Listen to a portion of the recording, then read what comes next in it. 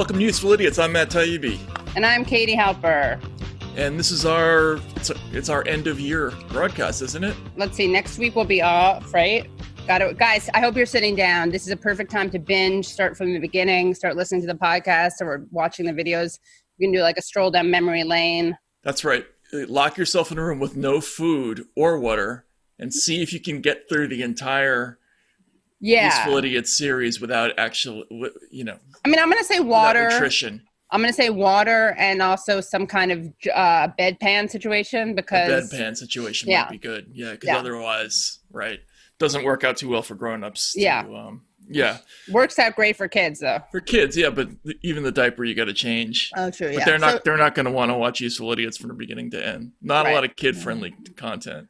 Sad news, John le Carré died. I can't remember who was doing it, but somebody who just a couple of days ago was basically saying that John le Carré is not a good writer. And I get that because his books can be a little bit difficult to read, but I always really enjoyed them, and the plots are amazing. And I never read him, actually. You never read him? Yeah. I started The Constant Gardener. Mm-hmm. I saw that movie. I liked it. And I also saw, Tinker? Tailor Soldier Spy, yeah. Which I could not, I could not understand what the hell was happening at all. Mm-hmm. Right, well that's... Do other people, or is that kind of his lane, or... No, a lot of people don't understand the plot of that one. He birthed a lot of great movies. I would say The Spy Who Came In From the Cold with Richard Burton.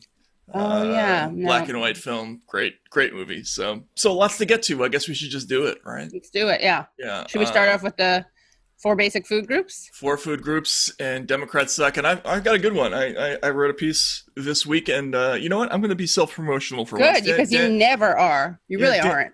Dan, can we call up the headline from my Substack piece from the other day? So here's what happened.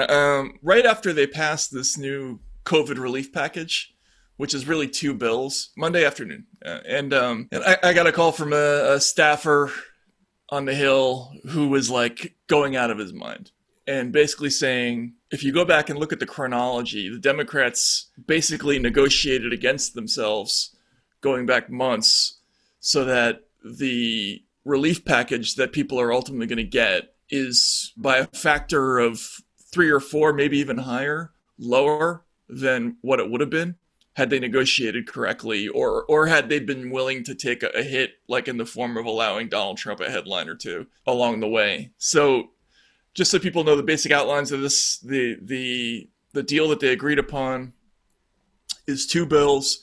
One is $748 billion, and that's going to include things like unemployment insurance and other stuff. And then there's a separate bill for $160 billion for state and local aid. So this is going to be voted as two different things.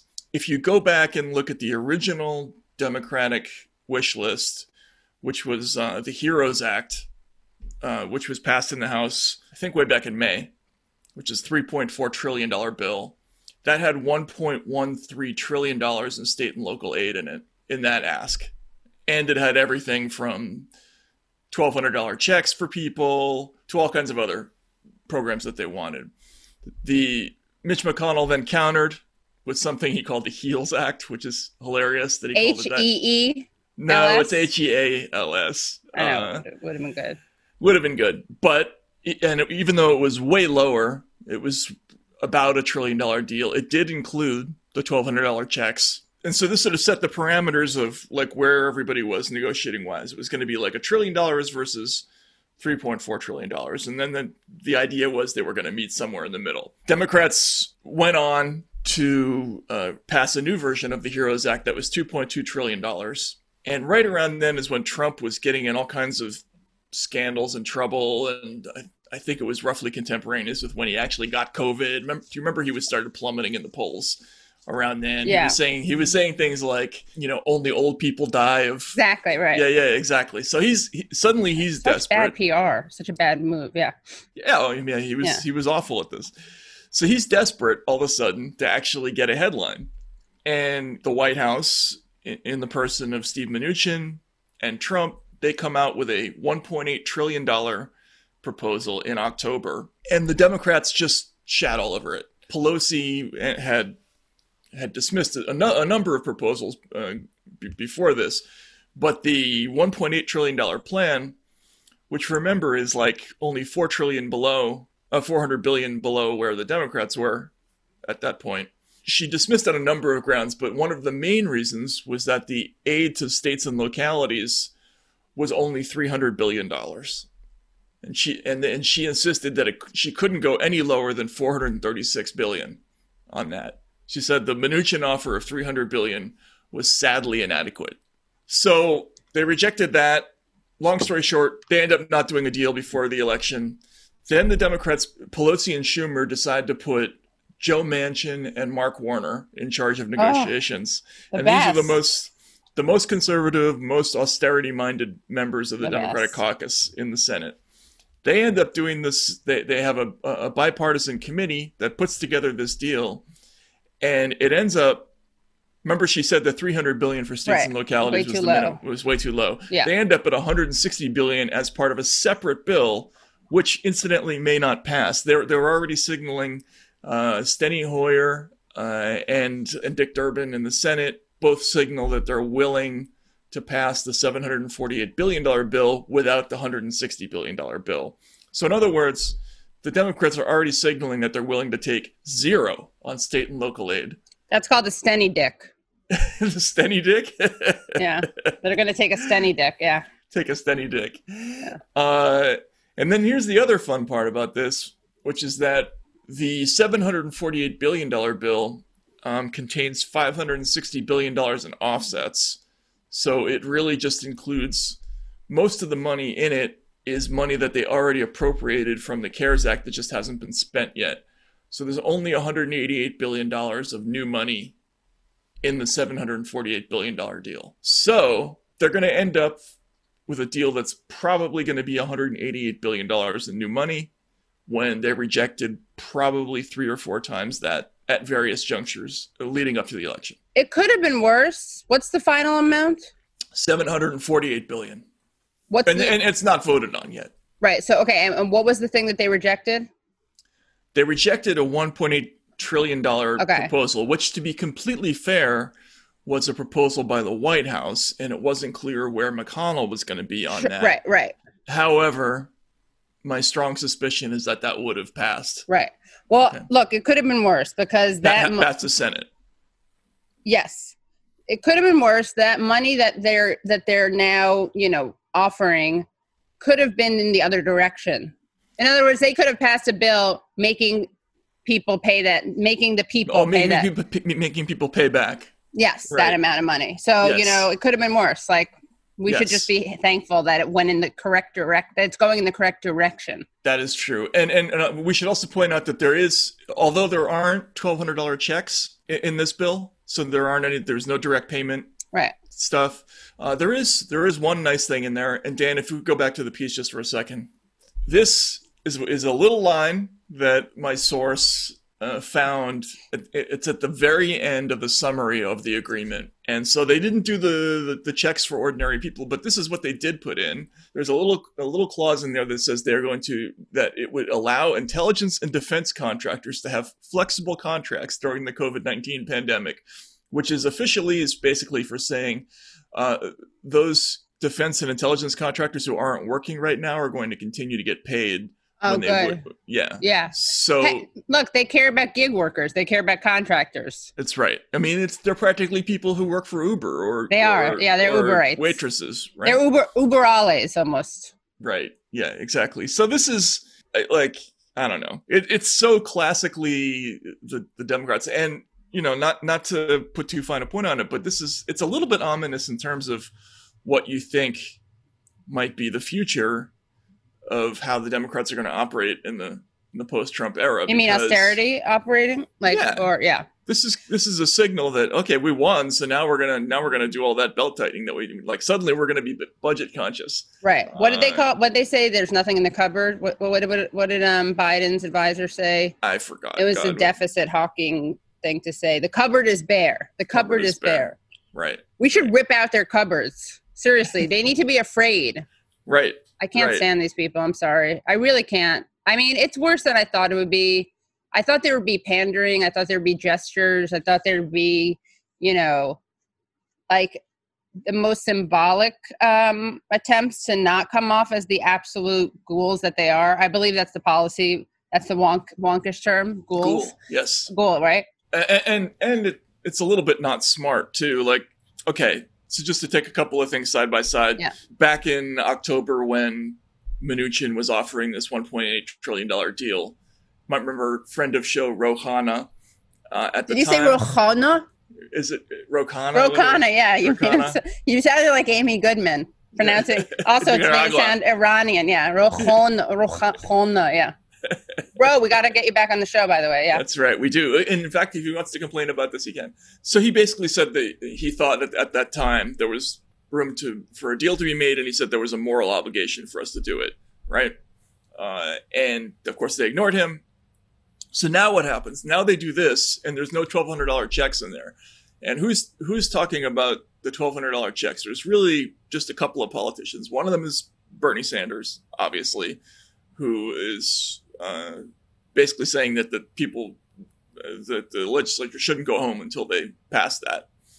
But the other one is Josh Hawley, right? There you go. Yeah. And so if they end up doing what everybody is saying that they're likely to do, which is not pass the state and local aid portion, they're going to not pass the state and local aid portion, among other things, on the excuse that they need the money to pay for the $1,200 checks.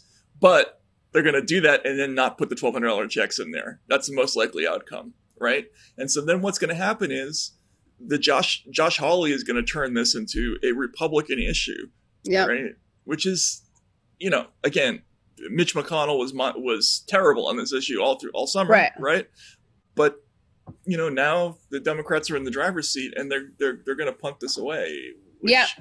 And then also they're going to do that terrible. I don't know if the Democrats will do this, right? But the cheerleaders, like online cheerleaders, pundits, are going to pretend it's like a Republican position. They love doing that. They love that. Tainting it. Same like Rokana went on Fox News because how dare he try to reach the largest cable news audience? Oh, and everyone, exactly. Yeah. I mean, it's just absurd. I can't stand this thing. We have to have a term for it. I mean, I guess it's just guilt by association, but if there's something else, it's like because a Republican takes this position, therefore it's a Republican position, when really the bigger story is like, why aren't more Democrats doing this? Right. Yeah. I can understand the argument for, okay, let's not do universal basic income or whatever it is, but this is like an emergency. Yeah. People can't pay their rent. They're going to be out of their homes. And right. It's just a self-preservation thing for Dems. It's not that, yeah. I mean, I also, I oppose UBI unless it's attached to Medicare for all. Right. That's my line in the sand on it. That's your line in the sand? Yeah. We have to have Yang back on, by the way. Yang gang, get on it. Before he becomes mayor of New York. Also, I just have to make a confession, which is that Mark Warner, we once publicly kissed on the cheek. Not like, that was not the event. I was at Netroots Nation. I brought him on to speak, and, we did it. I mean, it was like, I guess that's kind of weird now I'm saying it, but the kiss part wasn't weird. Kind of is weird, actually, now I'm thinking about it. Were there sparks? No, not at all. He looks like he's the only, I don't know how you could manage to both look like a platypus and not be adorable, but he pulls it off somehow. Non-adorable platypus? Yeah, non-adorable platypus. And actually, that should be the New York Times capsule description. Virginia's non-adorable, it should be non-adorable platypus Senator Mark Warner, D. Virginia. Yeah, that's what it should be, yeah. All right, what do we have for Republican Suck? For Republican Suck, we just have these little snappy items, twin stories, because I'd be remiss if I didn't center Trump's various awful things. So we got Trump rolls back Endangered Species Act, removes habitat protections of at-risk animals, reading at Democracy Now! With just over 1 month left in his presidency, Trump is gutting the Endangered Species Act by rolling back habitat protections for at-risk species, including grizzly bears, whooping cranes, and Pacific salmon. The new rule narrows the definition of habitat to areas where species currently live, but not those where animals might move to because of the climate crisis, or areas where they have previously lived that could be restored. The policy group Environment America said in a statement, animals that have already lost so much of the land they once roamed, now they face an uphill climb from competition with invasive species, the effects of global warming, and the lack of genetic exchange between fractured habitats. This new rule ratchets up the danger, making even modest recovery efforts unworkable for many species that have already been decimated by human development. And then it has a photo of two kind of like scrawny looking grizzly bears. See, my problem with this is just from a kind of PR perspective. I don't know if whooping cranes, grizzly bears, and Pacific salmon. Okay, I like salmon, okay. Although I think it's a kind of overrated fish. These don't tug at my heartstrings the way that like a panda, a Really? polar bear, even though polar bears are kind of dicks. But yeah, I don't know. Do you think grizzly bears are scary? I'm very pro grizzly bear. All right. Well, I don't know how much. I And mean, I'm pretty pro whooping crane too. what? It sounds like a disease. No, Whooping that's crane. whooping cough. I know, but it sounds like they spread it. They whoop down, then you get the whooping cough. Coughing whooping cranes. Yeah. Yeah. Yeah. No. I mean, it's obviously bad. And why do it? You know? Why do it? On I your love way this. out? Is like you. I feel like you're about to say something that it's obviously bad. Preface reminds me of my own preface when I was responding to the police molesting a dead person, and I was like, it's obviously bad, but so I'm waiting for you to launch into some. There's no but here. I'm in favor of saving endangered species, and I'm not in favor of engaging their dead bodies sexually. Right. I'm not in favor of that. Oh, perfect example. But if given the choice between killing them off and letting people do what they will with their carcasses, I think the moral path is clear. Yeah. And then we have another story. So that's Trump being a total terrible person towards animals. And then here's Trump being a totally terrible person towards humans. New Trump admin rule will send asylum seekers to wait in El Salvador despite dangers. In immigration news, a new rule is set to go into effect, which would send some asylum seekers at the U.S.-Mexico border to El Salvador, instead of letting them receive humanitarian protection in the U.S. The Trump administration implemented similar deals with Guatemala and Honduras. Immigrant and human rights advocates say the policy puts already vulnerable migrants in dangerous situations. Yes, it does. And, it's always like extra terrible with Central America because we did so much to ruin those countries, ruin the countries in Central America. So it's just like that much more of a disgusting thing to do. Right. But it will tickle the fancy of conservatives because now the upside of seeking asylum in the United States is eliminated because now you don't even get to show up and wait in jail for your case. Right, the lovely conditions, the lovely incentives. Those are both bad things. So, yeah. So we've done our duty. So isn't that terrible as me, right? Yeah. And look, we're using a submission from a viewer. Great. For this segment, but I think it's a good one. So, Dan, if we could see the tweet from @SuperFreakTV. I was going to say, guys, we don't see unless you use the hashtag, but they did. So, Useful Idiots Pod. Thank you, SuperFreakTV. Yeah, you got to use the hashtag Useful Idiots Pod. So, this is basically just a montage of what visiting Santa looks like for kids the coronavirus era. So, he's either not really a Santa or he's behind the same kind of plexiglass that you would see like a basking shark. Oh my God. Just so people know, this is like a Twitter images. You'll see that, we got Santa behind who's like trying to make an impression on the kids, but he's behind the thick glass. Wow. This Santa is a good one. Encased in like a plastic sphere.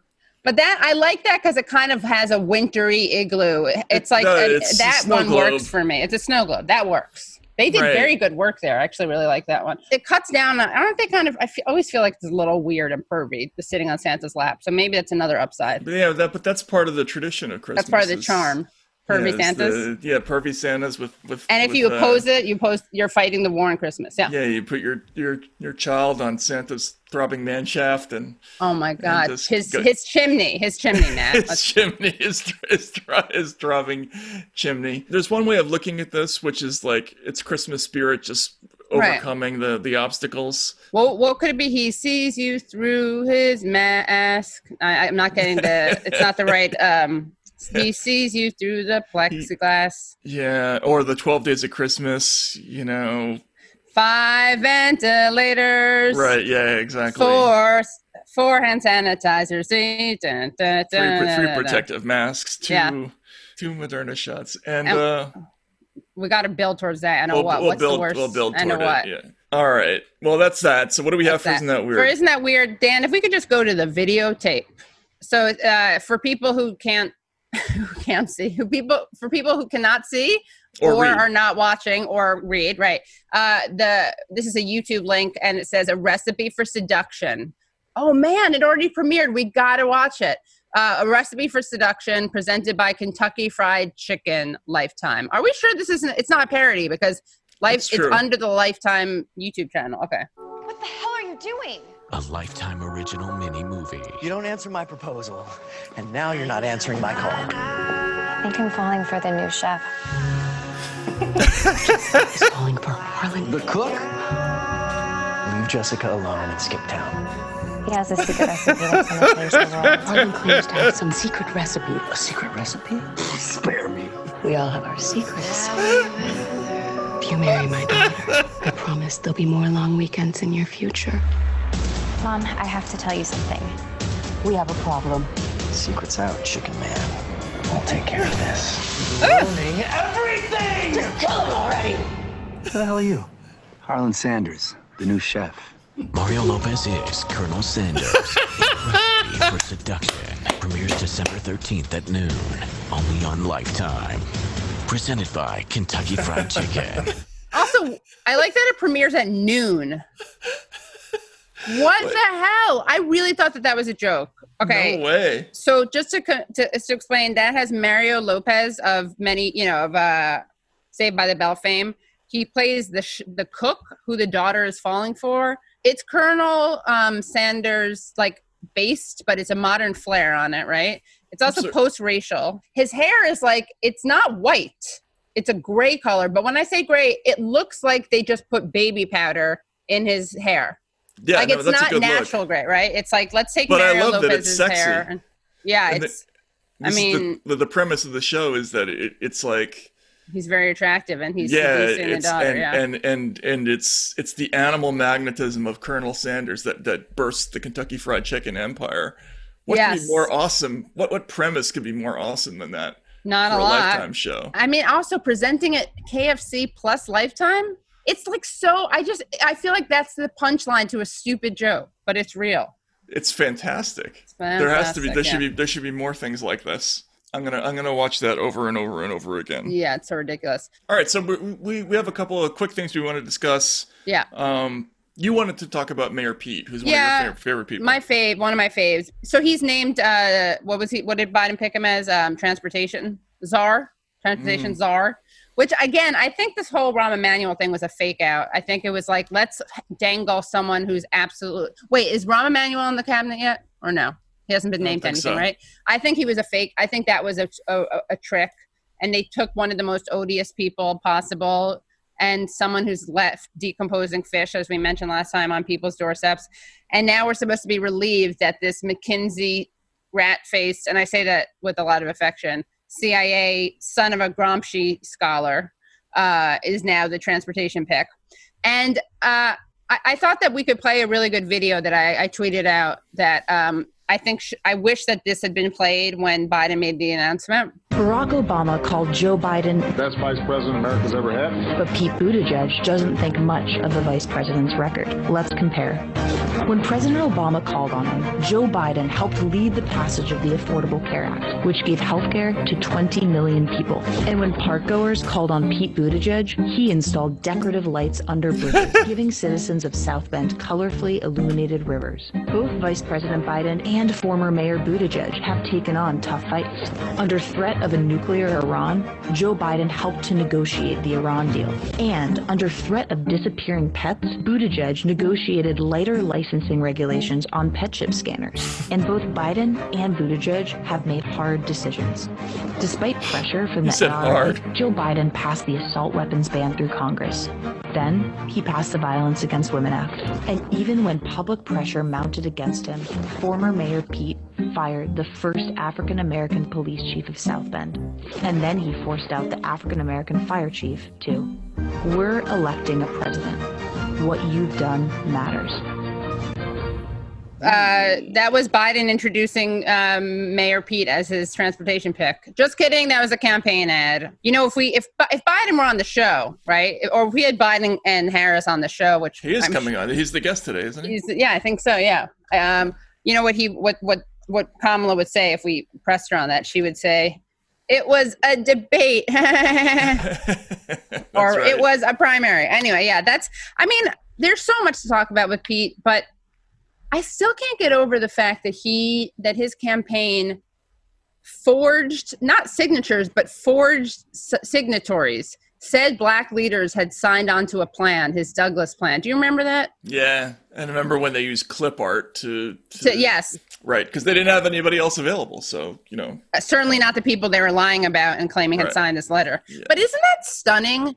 Well, it was part of the argument that I think was used internally within the Democratic Party to deter them from throwing their weight behind Mayor Pete, because there were some people who were leaning that way, but it was his inability to win black votes that, for me, the Buttigieg nomination, I think what people should probably be most offended by is the relatively routine nature of us nominating people who have no expertise whatsoever in these fields, which are often highly technical and require years and years and years of life within extremely complicated bureaucracies. Like, in that sense, the nomination of a Raytheon executive for the Pentagon makes a little bit more sense, because they actually know how the contracting thing works. Yeah. But in the Department of Transportation, that's a lot of money, a lot of contracts, and yes, he's dealt with transportation as a mayor before, but it's nowhere near what you would expect. And to me, it's stuff like this is just an indication of how unseriously the government and even I would even say specifically this brand of Democrat takes ruling, because what they're really doing is, it's an internal game, basically, where they're rewarding people for having done X, Y, and Z. I'm assuming Pete taking a dive before South Carolina and Super Tuesday, right? Meant that they had to give him something. So why not the Department of Transportation or whatever? Yeah, totally. I think it's a good move. And people should probably be slightly more upset by stuff by those clearly just political appointments than they are. Yeah. So, okay, do you want to introduce our guest? Sure. So, really excited to have on Edward Ongweso Jr. He is a tech and labor reporter at Motherboard, Vice's vertical. He's the co-host of Machine Kills Pod, a very good podcast, and he's very good on Twitter.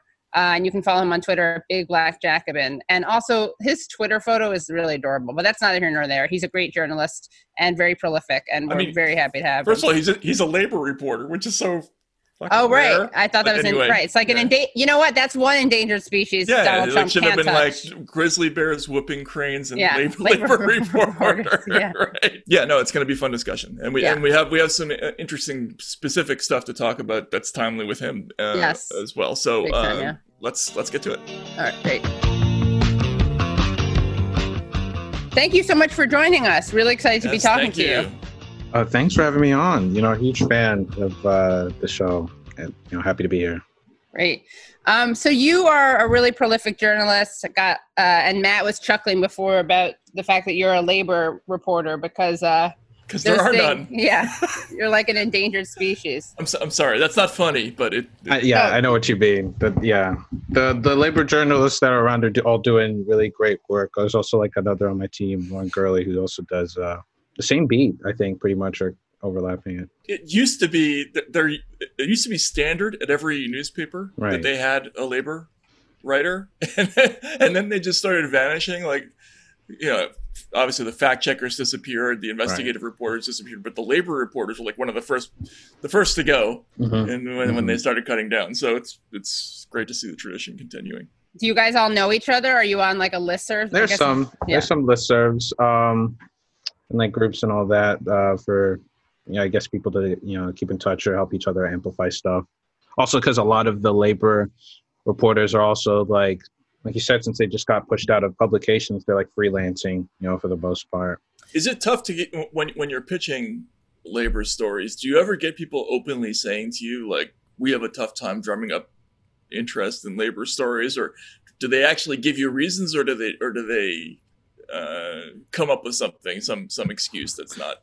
Yeah, I think I was hired explicitly for labor and tech, and so I've never really had any problem with it. But I do know that is a problem, that like some people will not want to talk about or have a hard time getting labor stories put across unless it's like in a very specific confine, like gig economy or unionization efforts, versus like wider questions about like power dynamics in a workplace, or discrimination, or exploitation of workers that might already have some semblance of protection. Before we dive into some of these other issues, do you want to start, Katie, with the thing that?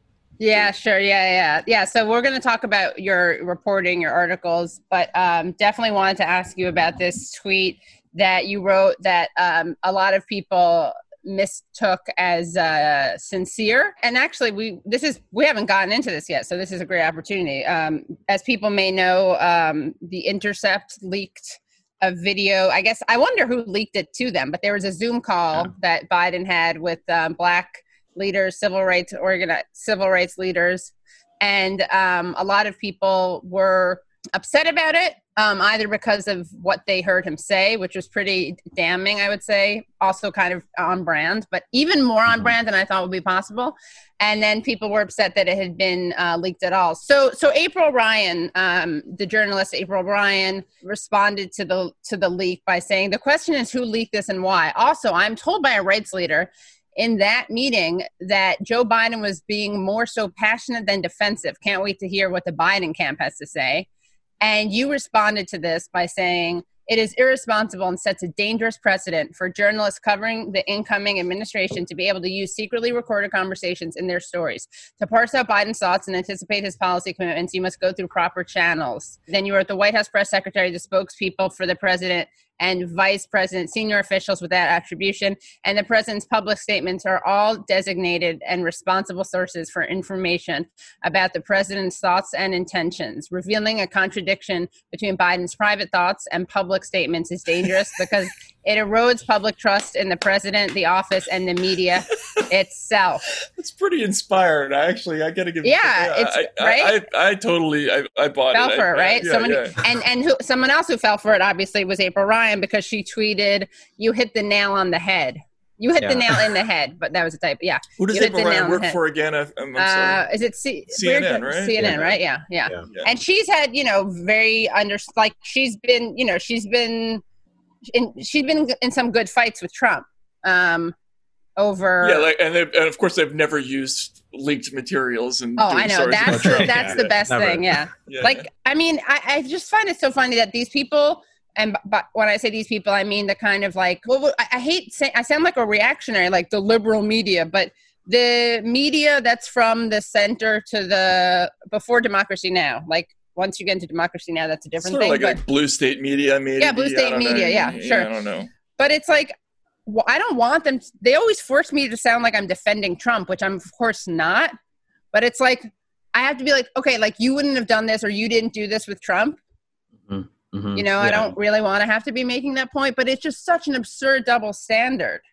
Well, I want to go back first because that was actually like a pretty well thought out satire. Did you think I'm going to really sell this thing? Yeah, I did. I really did want to sell it because I was very irritated with it, and I was hoping it would like be so obvious how stupid the idea was if you took it to its logical conclusion, and did not anticipate that a lot of people were like, "Yeah, no, you're right," or "Wow, what a hypocrite."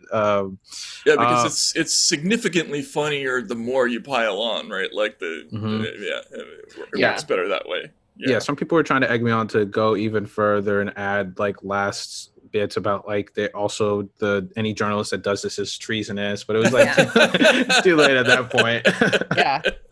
Yeah, I mean, it's true. People really think that, and they'll say that. That's why I think it took people a second to realize, and they probably still, a lot of people don't know. This is one of the things you can clear up on this, this media hit. Yeah. But like, it's sad because it's well, both you're good at satire, but it's also what makes it sad is that like, it works because there's so many people who would legitimately say this basically word for word. Mm-hmm.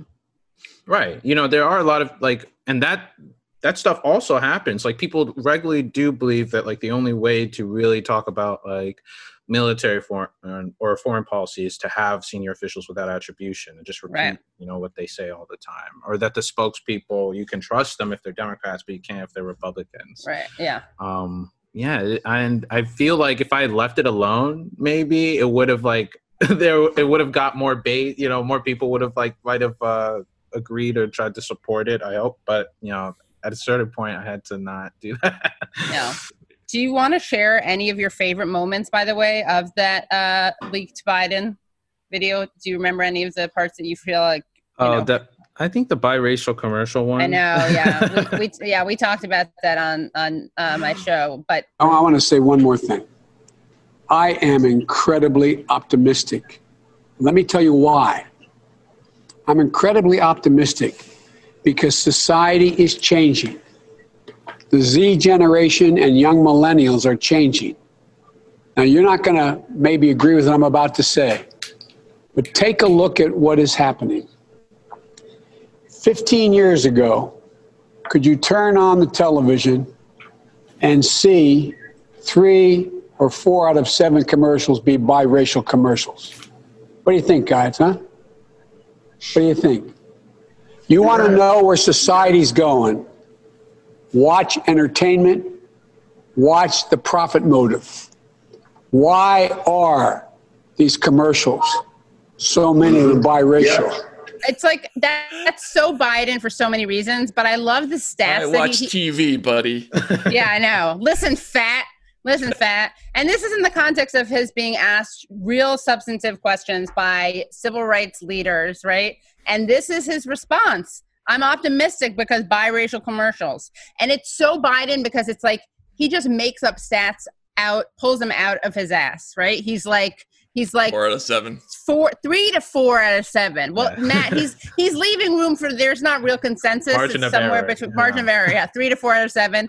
And then he's like 25% are actual racist, but like it is funny that this stuff didn't get a whole lot of coverage. I know. Why didn't it? The guy's already elected. That's the thing. Like I kind of thought that people were, we saw this with the whole Hunter Biden thing, right? Like we saw people really uncomfortable with reporting on stuff that would help Trump and harm Biden so close to the election. And I thought people would like light up a little bit on it once he was elected. But I guess that was naive of me. I think it's Georgia, with the runoffs looming. Even I think that colors the discussion that happens in this panel, where it's like even when he says shit like that, no one goes, no one even makes a face. Right. Just stoic. Yes, of course. Oh yeah, well that was the funniest part about it. People are like, yeah. Like he got positive reinforcement twice during that segment itself. But yeah. I mean, it's so funny. I mean, not only are labor reporters disappearing, but the concept of reporters who view themselves as being separate and apart from power is also evaporating a little bit, right? I mean, I think that the mindset of people who genuinely think that their role is to protect people like Biden from bad information. I don't know. I'm curious what you think. Is that more of a thing now than it was in the past, or? I think there's definitely been for a long time with like mass media systems, this idea that like you should in one way or another, or that the people who get selected for to be close to power or reporting on power are going to be ones who are like going to agree to adhere to or really believe in these sort of ideals, right? Mm-hmm. I see it. I think also, you see it kind of in reporting on tech, and reporting on Silicon Valley, where there's this sort of deference, or has been a deference to tech executives and founders that I feel like maybe might have also pushed that more onto the general mass of reporters. I mean, there's been pushback against this. This reporter for KQED, Sam Harnett, wrote like a really great review of like tech coverage as an example, and talking about how a lot of times just like PR points were repeated as stories and press releases. And I think that's a similar phenomenon in politics. The closer you get to power, the more it can easily become just like repeating what's being fed to you. And as a result of that, you often don't even get stories that otherwise would be reported, because they're stories that the people who are running a lot of these companies would just rather you not cover. Like, for instance, you did a story about workers in Spain who were suing Amazon for spying or hiring the Pinkertons. I totally forgot the Pinkertons still exist. It's hilarious. So but could you could you tell us about that story, and B, what was the other coverage of that like in America? Right. Yeah, so that comes out of a colleague, the other labor reporter at Motherboard, Lauren Gurley, got a lot of documents from Amazon showing that they'd been using Pinkertons and really deep surveillance methods on workers to prevent organizing, and also of unions and of social justice groups in the area in Europe that might in any way, shape, or form connect with the unions or the workers. And they infiltrated warehouses. And one of the unions that they targeted ended up filing a lawsuit, and I covered that union in Spain, where Pinkertons subcontracted to another investigative agency that was involved in like a secret police operation to crush the Catalan independence movement. And so, they had the right kind of experience. Yeah, they got experts, and they, surveilled worker actions. They like took notes on journalists that were there and took pictures of them. Took down their names or their car make, models, and license plates to figure out later. They also made sure to take pictures of everyone's faces to use for later investigations or activities, but they also didn't specify what. And this sort of stuff is,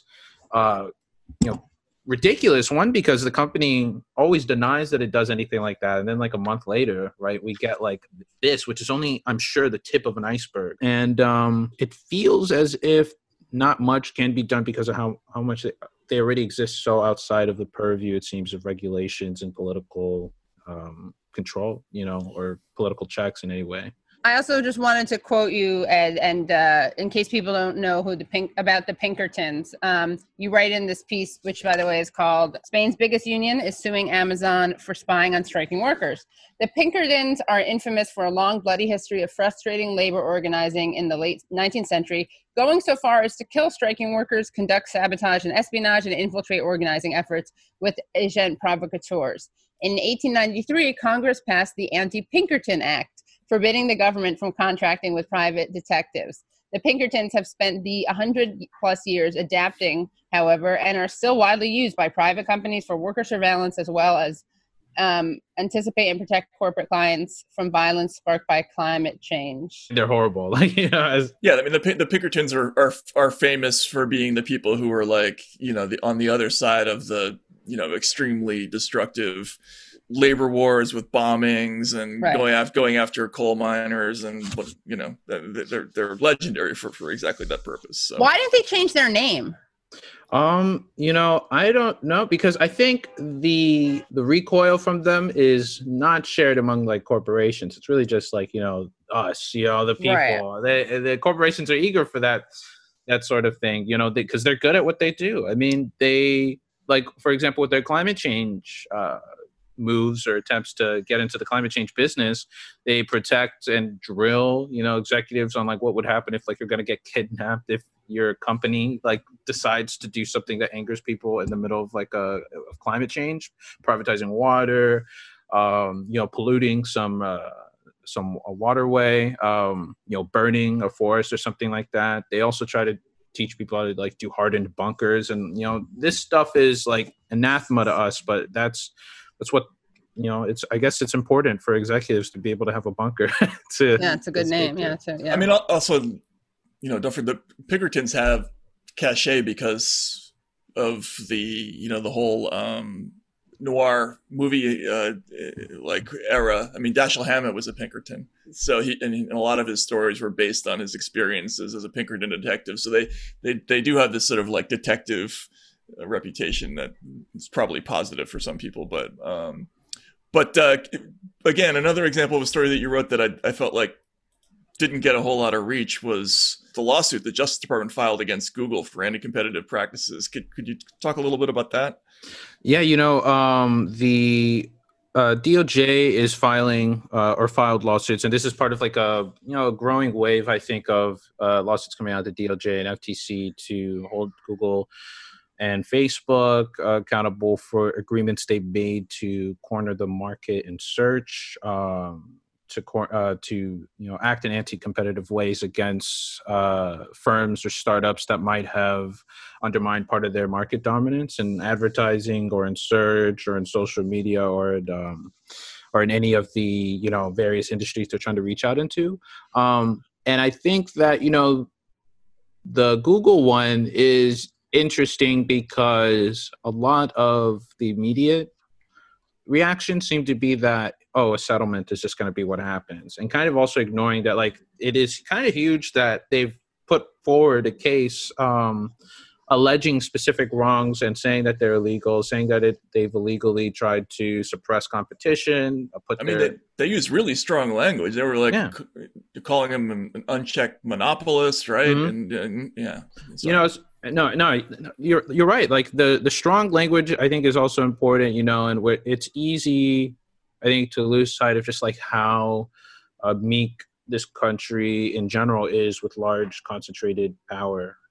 And that to take the first steps are encouraging and can be pushed forward if we have like clear sight of what we want, which is, ideally to break up, these companies. Is it your sense that there is just going to be a settlement and it'll blow over? I mean, what's the end game to that story? I think it depends largely on if they're able to successfully get ahead of it. The Biden administration is hiring a lot of people from Silicon Valley, and like that could be in of itself something that creates a roadblock to real antitrust action. If enough people spread ideas or ideologies that oppose, the growing sort of, Brandeisian movement that markets are, work best if you have a state that can intervene and regulate the size and control and the concentration and the market power of certain companies. If those ideas are allowed to flourish, then I think that it would not yield in a settlement, or even if that one did, that there are other cases that can be made for anti-competitive and antitrust violations. But I am like cautiously hopeful.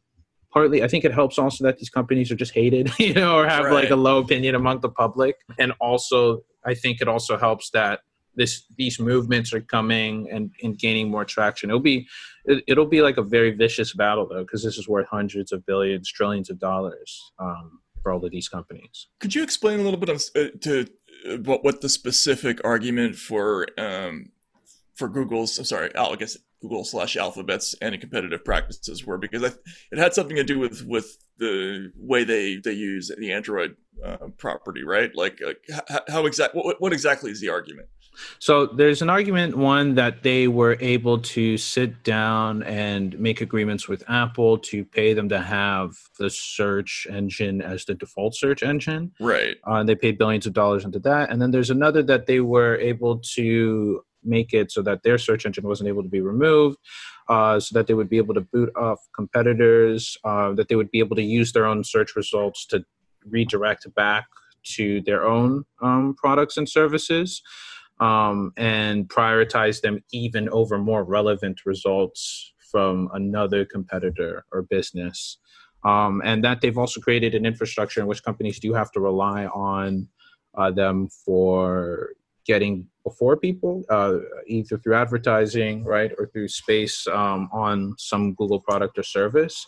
And that Google can use this, similar to the way Amazon does, to gain insights about competitors and figure out ways to preempt, their attempts at expansion, or to undermine them and attract their audiences to the company itself.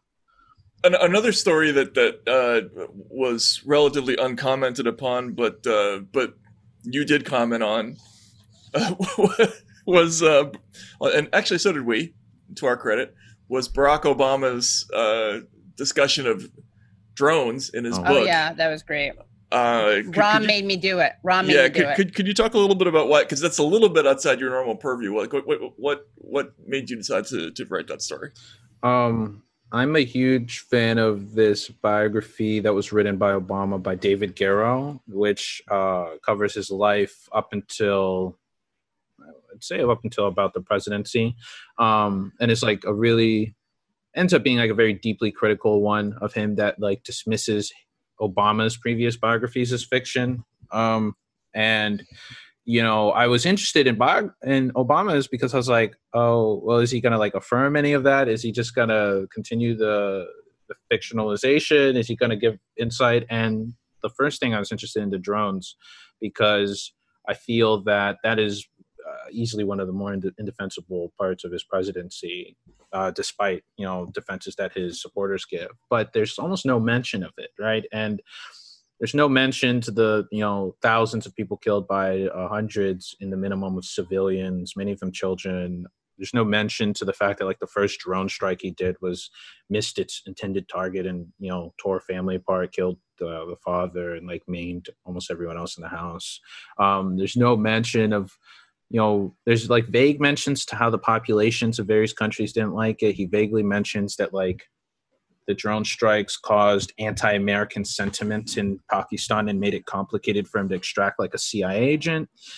But the drone program, it's almost not talked about at all. And when it is, it's like really cold. He like talks about how he was forced to kill children that he wanted to just like help. Nobel Peace Prize winning Barack Obama, right? He said it was like something that didn't give him. Didn't give him joy or something like that. What did he say? It brought me no joy. What did he say? And he wanted to save.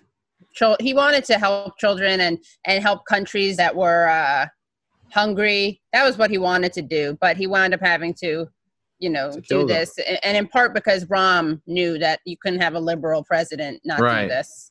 And it's also like, that sounds like bullshit because he said publicly and made jokes about how he's good at killing people. Oh my God. Yeah. Do you remember that? The Jonas Brothers, right? That was so disgusting when he did. Matt, do you remember this? He joked about how he said something about how, his daughters like the Jonas Brothers, and then how he was going to like, subject them to his drone program or something. Like he made a joke about it. It reminded me a little bit of when Bush was looking under his desk for the WMDs. Yeah. Oh, right. Yeah. Yeah. But this was, The Jonas Brothers are here.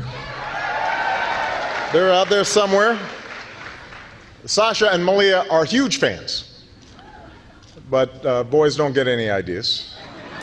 I have 2 words for you. Predator drones. You will never see it coming.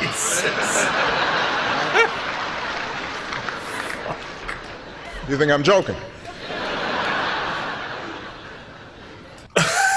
Can you imagine being one of the people like you mentioned, like who knew like Come the on, victims? I admire that. That's hilarious. Well, yeah, sorry. I again, I've seen this clip before, so I got all my laughter, my hysterical laughter fit out of my system. But imagine being one of the people you interviewed, Matt, who knew it was like from the schedule. They're familiar with the U.S. droning schedule, but like hearing that.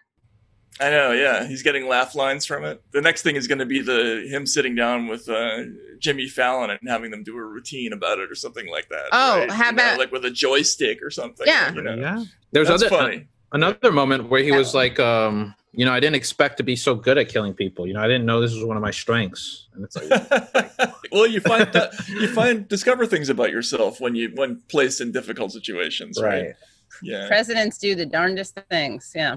It's funny. I did a drone story a couple of years ago that covered the Obama period, and I interviewed one of the families that had brought a suit against the government during that time, and the relative of one of the people who got killed talked about how they immediately knew that it was the Americans who had done it because only American drones operate at night in Yemen, right? So what that tells you is that it's so common that it's not something that they didn't even have to think about who could possibly be guilty in this situation, which must mean that that's the impression of people all over the world, right? Or in that region anyway, which is a crazy thing if we're not talking about it more. I don't know, but it's like it. Before I chose to study politics, I was in econ. I was interested in foreign policy, and one of the things I feel that is always so obvious is just like the sheer disregard for civilian life, but also the ridiculous arguments that people twist into themselves into making to defend it. Like when I wrote that article, I got a lot of pushback from people insisting that I was not covering Trump's drone strikes or that I was being unfair to Obama. And it's like, I'm talking about Obama because he killed them, and that's and it's not in this book. And it's also coming from a president that like emphasized how peaceful we were going to be and how measured his responses would be, and it ended up just radically expanding an assassination program. Yeah, and that's the normal to which we're supposed to return, right? Like that's what people are celebrating. So maybe we should look at that also. Mm-hmm. I by the way, I have some of the quotes from Obama. Here's what he said. In places like Yemen, Afghanistan, Pakistan, Iraq, the lives of millions of young men had been warped and stunted by desperation, ignorant dreams of religious glory, the violence of their surroundings, or the schemes of older men. They were dangerous, these young men, often deliberately and casually cruel. Still, in the aggregate, at least I want somehow to save them. Send them to school, give them a trade, drain them of the hate that had been filling their heads. And yet the world they were part of and the machinery I commanded more often had me killing them instead. But the work was necessary, and it was my responsibility to make sure our operations were as effective as possible. Which is why they, like, for example, would define combatants as like anyone who could pick up a gun, essentially, anyone from 18 to, an ambiguous upper range. I mean, it's every bit of or shred of evidence we have about the internal process, about the deliberations that were made, about the choices that were made, just speaks to like a process that was, sloppy. I feel sloppy at best, and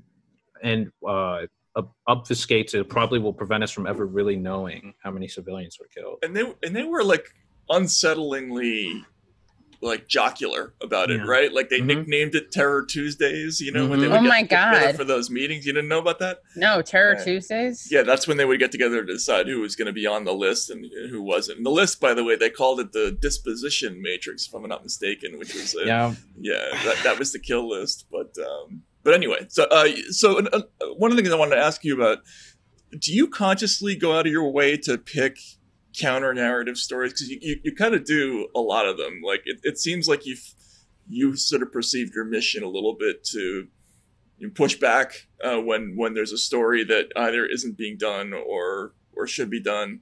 Like for instance, when Anonymous was unveiled and it turns out to be Miles Taylor, and you wrote a pretty powerful article arguing that this person should be thought of in a different way now that we know who it is.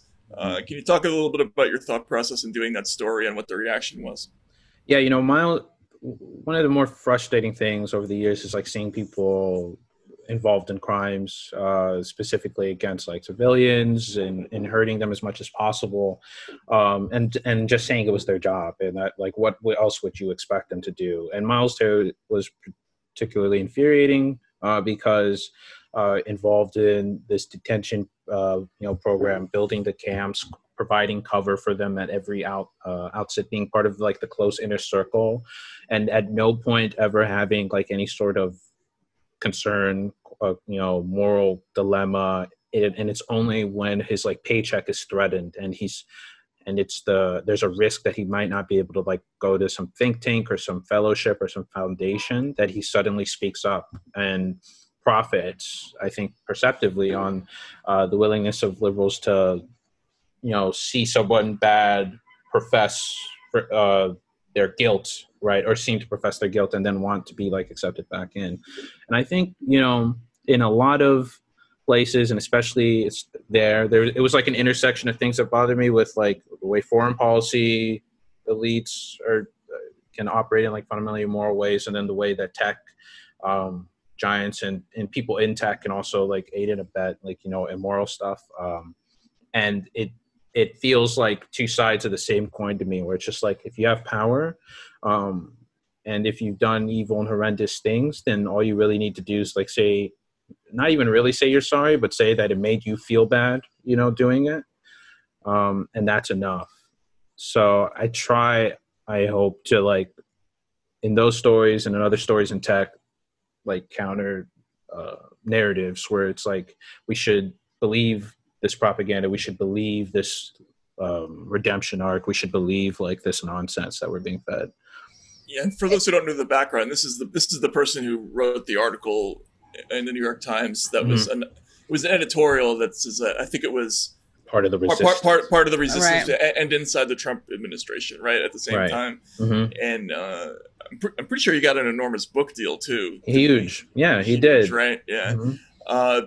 But like instantaneously, once that article came out, there was only one take on it. Like, this person's a hero. Yeah. And it was almost like people weren't allowed to make the obvious observation that maybe a person who was working for Donald Trump, you know, might have multiple sides to his or her character, right? Yeah.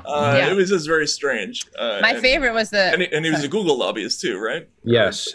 Yeah, Google brought him on to be a lobbyist as well. And that when Afterwards. employees tried to organize against that, they were fired or, you know, punished and retaliated against by Google. And Google got, you know, held to account for that by the NLRB and was found to like have been illegally retaliated against surveilling employees.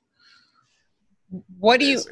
I mean, I love when Bolton was like, working for Trump. I never knew. Like, I got to write this tell-all book because how was I to know? Like, literally, what about Trump didn't you know coming into the administration? Like, you know, what was the thing that you learned? You had to work for him to learn. That gave us one of the this kind of funny tweet by Trump where he said that John Bolton's only job in the White House was going, oh, let's go to war with Iran. I know. It was I was so team Trump. Sorry about this, but like I was so hard team Trump in that battle.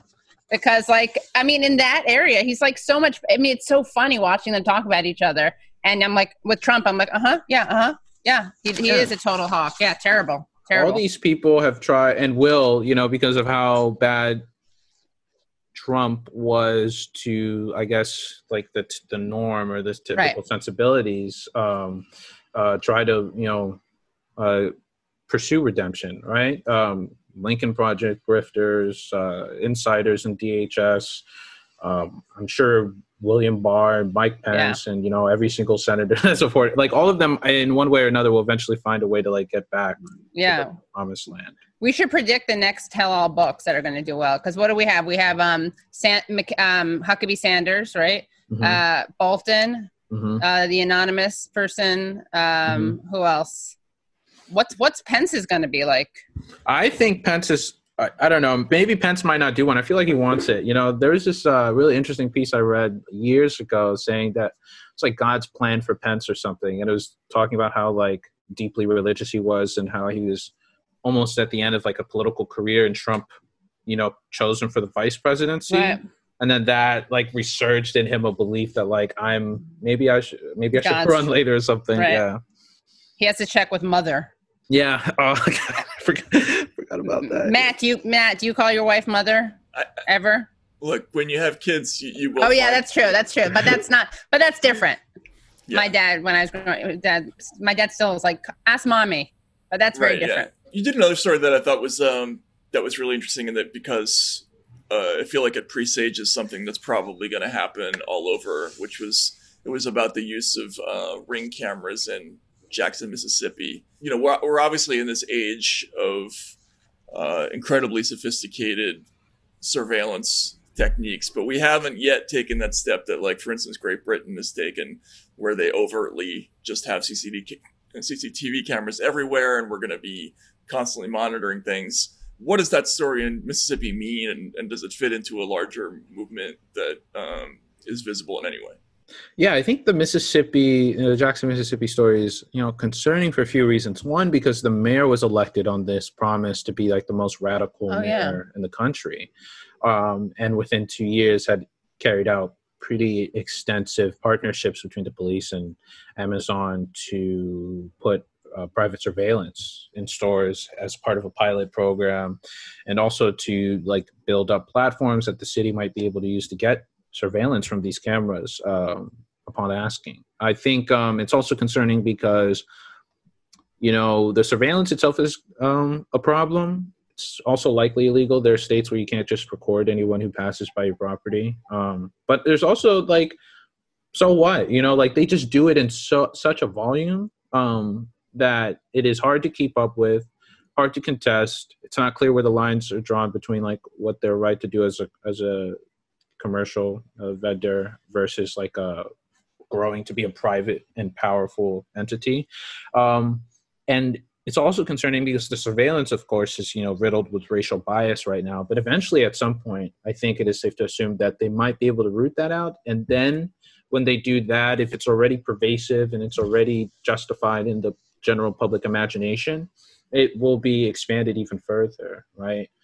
Because a lot of the pushback to it is the racial bias, and not a lot, or not as much as there should be, concern about what mass surveillance does to people, knowing that, you know, privately and publicly they can be under watch at any point, or what it does to a culture in which like you're encouraged to snitch on your neighbors, snitch on workers, snitch on people who might be suspicious in a community.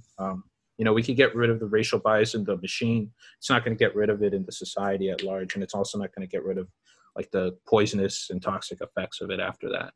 It reminds me of Adolph Reed talks and writes about this, about the disparity discourse and the disproportionality discourse, where it's like, okay, like, yeah, it's bad that poverty is disproportionately, you know, that there are racial disparities that reflected in poverty. It's like, but like the goal isn't to have a more diverse group of people in poverty. Like the goal is actually to address poverty. And this is like kind of like that on a different level. You know, the goal isn't to just have a less racist surveillance state.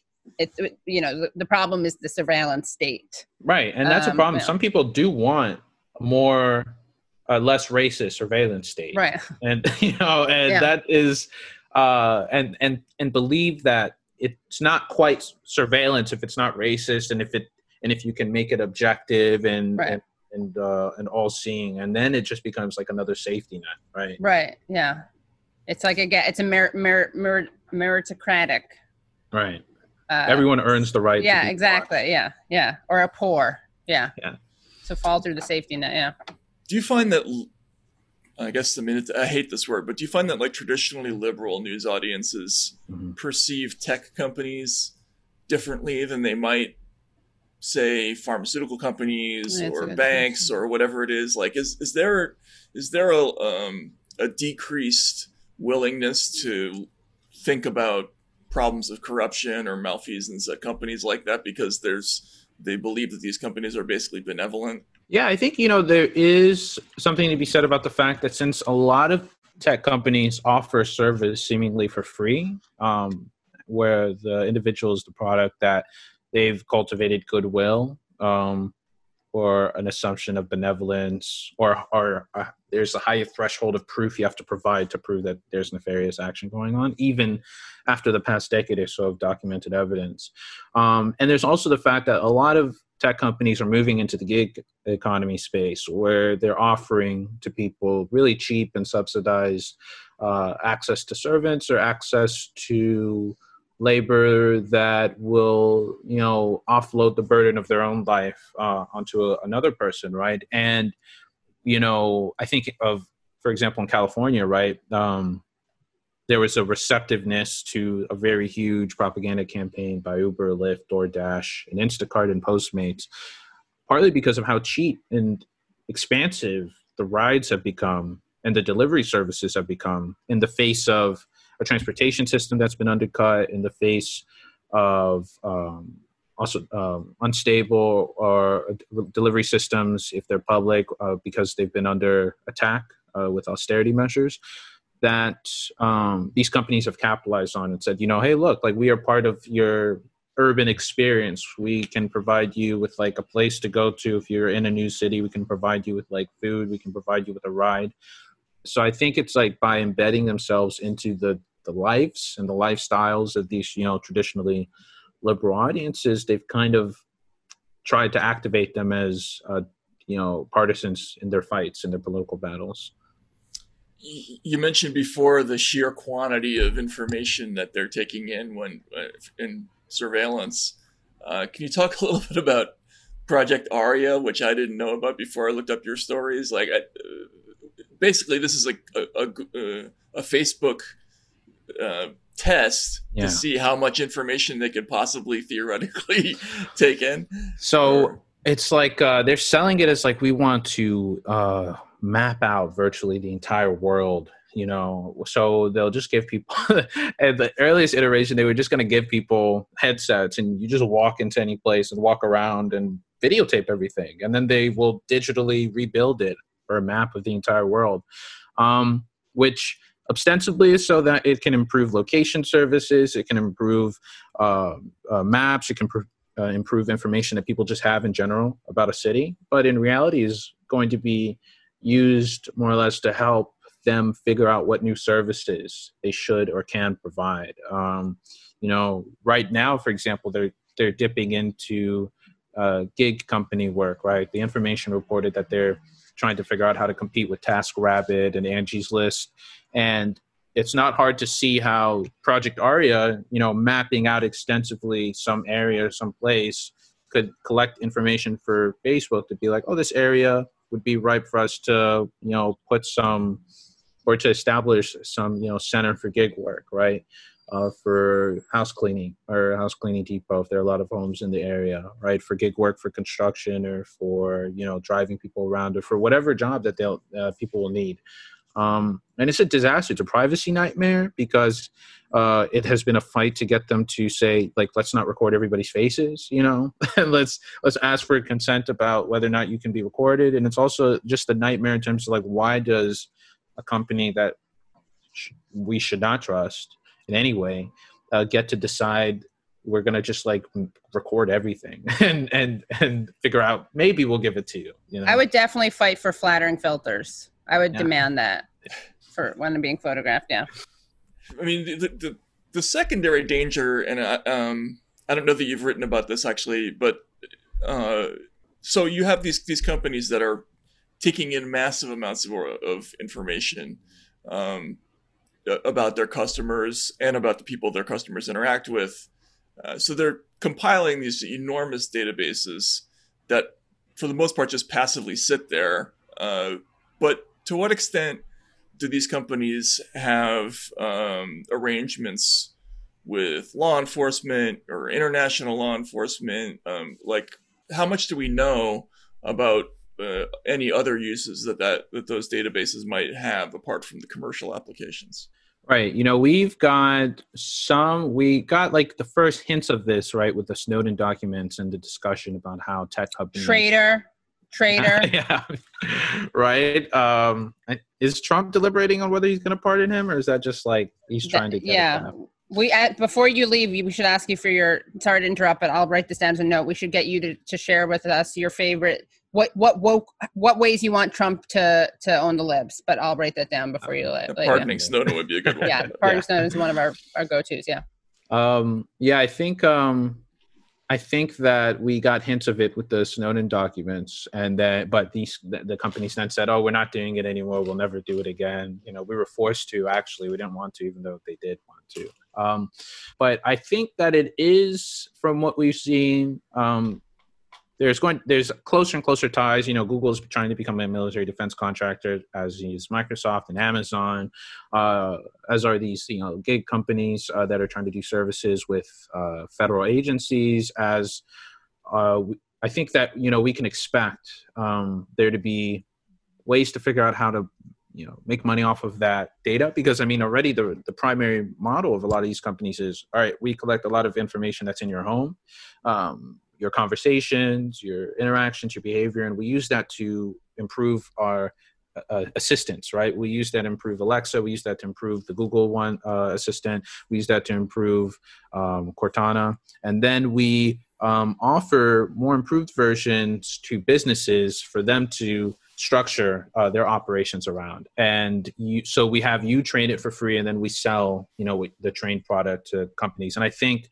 that sort of model of like extracting data, sitting on it, and then figuring out what to do with it in partnership with the government is going to become more and more common, with companies, especially like IBM, like Intel, that are trying to figure out how to create ecosystems that just suck up data from cities and then offer it to firms that say, hey, like, let's privatize like parking space along the sidewalk so that it can be optimized. Hey, let's privatize like sewer system so that we can optimize it. Hey, let's privatize, parking lots or this or that, and balkanize more of the city, balkanize more of daily life. What's to stop law enforcement from saying, okay, well, we have a search warrant. We'd like to get access to every conversation that ever took place in this house because of X, Y, and Z. I mean, has there ever been a situation like that where? I mean, so like one, I think, good example that I think suggests that if there may not be too much preventing them from doing that, it's like, when it was found out that the DA was using stingrays to like track people and then arrest them, and then using the stingray data to go back in time. I thought you meant literal stingray. Sorry. They're these big ass boxes that just suck up like all the communications in an area because they act like a cell tower, and they were using them to then be like, okay, we didn't have enough to justify a warrant, but 5 days ago they were doing this, so we can just say like that was what got us to be suspicious. And that's when we figured out they were a criminal, or they were doing something that we arrested them for. I think that what we are supposed to believe is stopping them from doing it is that the tech companies won't cooperate. Famously, Apple won't like cooperate with federal authorities on like breaking open its phones, or says that it won't for breaking open its phones. Like with the San Bernardino shooter. I think we're also supposed to believe that, the court system, or at least the overt court system, would deny such an attempt, but they have secret courts. They have agreements with these tech companies. They also have technology that can break open these phones. So I don't know. It depends. Maybe, I guess, like, do they want a warrant? Like if they don't want the warrant, then maybe they'll just go for it.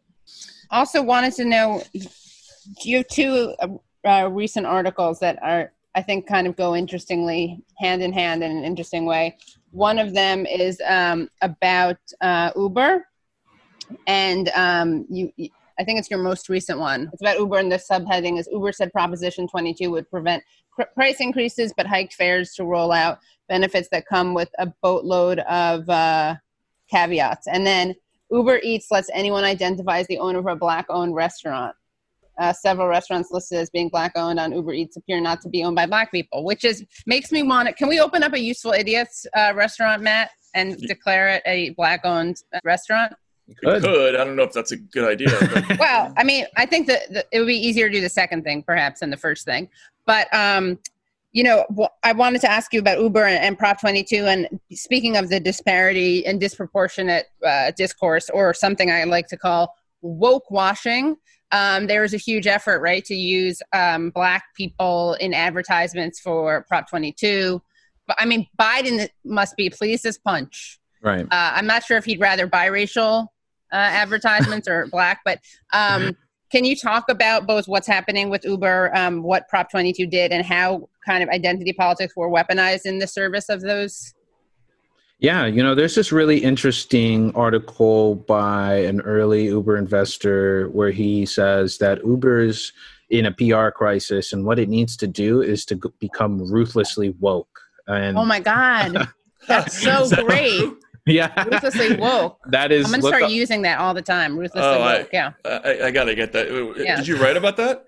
Yeah, I wrote a bit about it because Uber did do that. So, for example, one thing that Uber did was in 2017, there was a hashtag delete Uber that went viral because people had believed that it was trying to break a strike by taxi drivers who wouldn't pick up people in protest of Trump's Muslim ban, right? And instead of shying away from that hashtag, they put up billboards saying, if you don't think that Black people deserve equal access or economic opportunity to delete Uber, just like they earned their salary on that one because that was like just a very quick turnaround. There was a lot of backlash, but I think it did the purpose. It's part of the campaign they did with Lyft where it's like, we are providing upward mobility that you can't get because you live in a community where you don't have buses, right? Or public transit. And we get you access to your jobs, to your schools. But at the same time, these companies charge more price.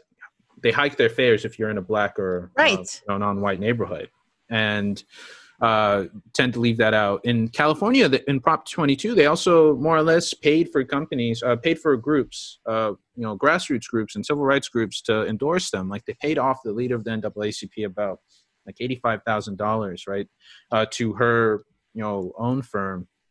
And then she ended up, going full swing and supporting them. And like that sort of, pay to play arrangement is, so it's disgusting and so deeply cynical because the vast majority of Ubers and Lyft's drivers are, black or brown, right? And those are people who, even if they were employees, already are poor or have less access or protection from discrimination and access to healthcare. And as contractors, have even less access to the resources that Uber is claiming to give them. So to buy off support for them, to use them as tokens and advertisements, to center their voices, to say that, this campaign, which is really about exploiting, everyone, is really about protecting black and brown workers is I think like a perfect sort of like deployment of identity politics by a corporation to, convince people that it's fine, that it's on the right side of history.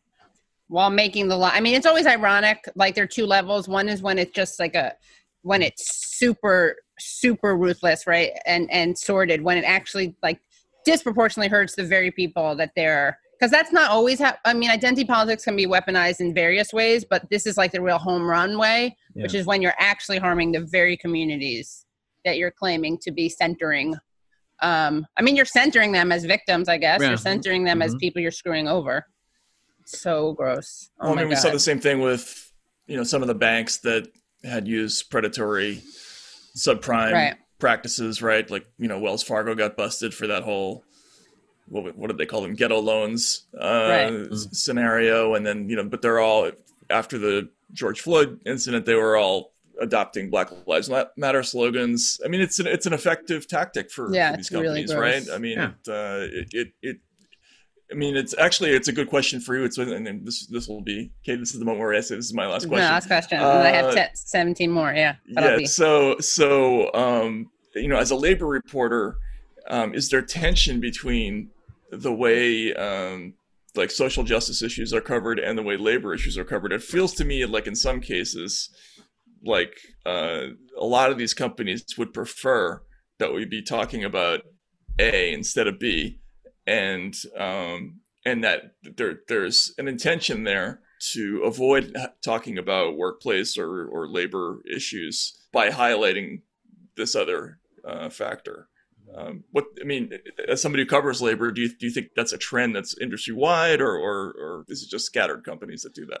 I think definitely there are companies in attempts to kill unionizing efforts, to get rid of scrutiny of their workplace conditions. We'll talk about diversity, right? And I think the way to always avoid that trap is to just talk to workers and focus on the workers themselves. Because if you start focusing on diversity at the executive level, diversity at the manager level, or opportunity or access, right, versus like the reality of, then it's easy to get lost in the narratives that they have ready to throw at you, right? I think, like you were talking about with the dispossession, like a lot of these places do in one way or another want to try to sell it that, like we're not perfect, but everybody is getting fucked, at the same level. And so it's fine. Like you shouldn't, criticize it too much. But I think, an easy way to avoid that trap is to just constantly focusing on this system that doles out, exploitation and suffering and misery to anyone who's in front of it. Because that's when you'll discover, there are instances where certain groups are getting hurt the most. And then you also discover instances that are providing context in terms of poor workplace or in terms of maybe racist practices or sexist practices or, horrible conditions in one way or another that are, continuing to feed up and prop up what we're witnessing. And I just want to know if you had any any comments about Biden's cabinet picks. Any of your favorites? Oh yeah, my favorite is Mayor Pete, who loves SimCity and is going to use those lessons, I'm sure, to I don't even know what he would want to do as Department of Transportation secretary, but I think it's actually kind of on brand. I was thinking about it because of Biden and even Harris's kind of commitment to or opposition to busing. It's kind of on brand to put a very someone with a problematic record in terms of race on their transportation. Yeah, same. It was him or Rahm Emanuel, right? It's like the guy who fired all the black heads of the police and fire department, right? And had a pretty horrible relationship with the black population in the city, or it's the guy who covered up the murder of a black teenager. Right. Yeah. I mean, they're both so. I mean, you can't go wrong with either one, right? Yeah. But I mean, that's exactly. I mean, it's so cynical. People were saying this, that they thought that Rahm Emanuel was just a kind of what's the word? Like a trial balloon. Yeah. So that people would be very relieved that it's not him, and now we can be really happy that it's Pete. Yeah, that people thought that happened also with Brian Deese. You remember the BlackRock guy? That his name was for one thing, and he ended up getting the NEC instead of the OMB. And they gave OMB to Neera. Yeah, I think Neera is definitely my favorite pick. Actually, Neera is aspiration of posters everywhere, and you're right, to ship posters. Yeah, you're right. I mean, that is a place where representation really is important. Yeah, people who stay up all night tweeting, engaging in Twitter fights, and punch subordinates in the chest now can look up to her and say that they too can become, high functioning. They can see themselves in her. They can see it. Also, I mean, this whole thing of the lived experience discourse, that's clearly a talking point that Biden people have been when you hear Mimi Hirono saying it, and also MSNBC reporters saying it, and a lot of people on Twitter, Neera Tanden's lived experience, which would be a good thing if her lived experience living on, in Section 8 housing, as her lived experience appraisers bring up, if that led her to then defend things like Section 8 housing instead of urge them to be cut.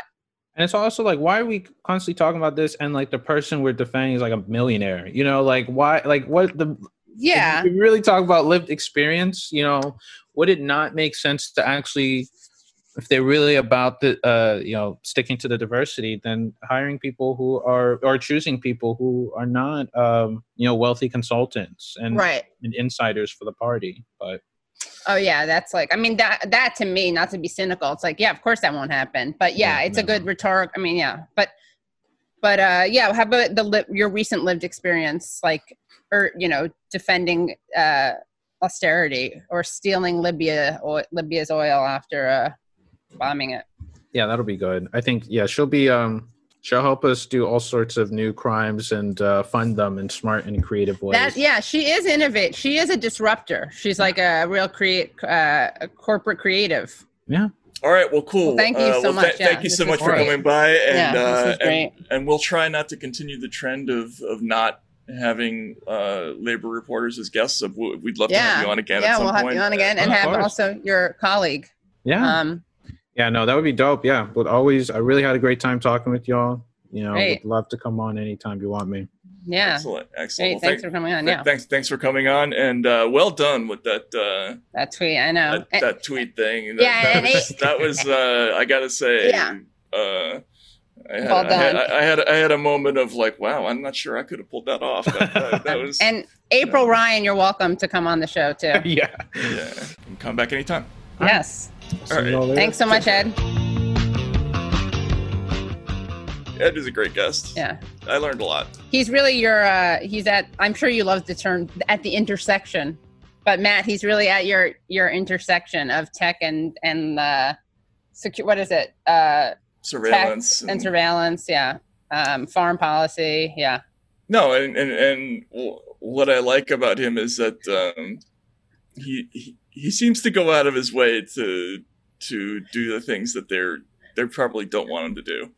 Yeah, so yes, that's always a telltale sign of that this is a person who belongs in this business. So anyway, that was great. Everybody stay safe over the holidays. Thanks for tuning in. Don't watch any of those other shows because they hate Christmas. The Pod Save America people right now are plotting to kill Santa Claus. Yeah, they hate Christmas and they hate Hanukkah. And Hanukkah, right. And any of the other holidays. Otherwise, have a great holiday, and we'll see you again on the other side. Great.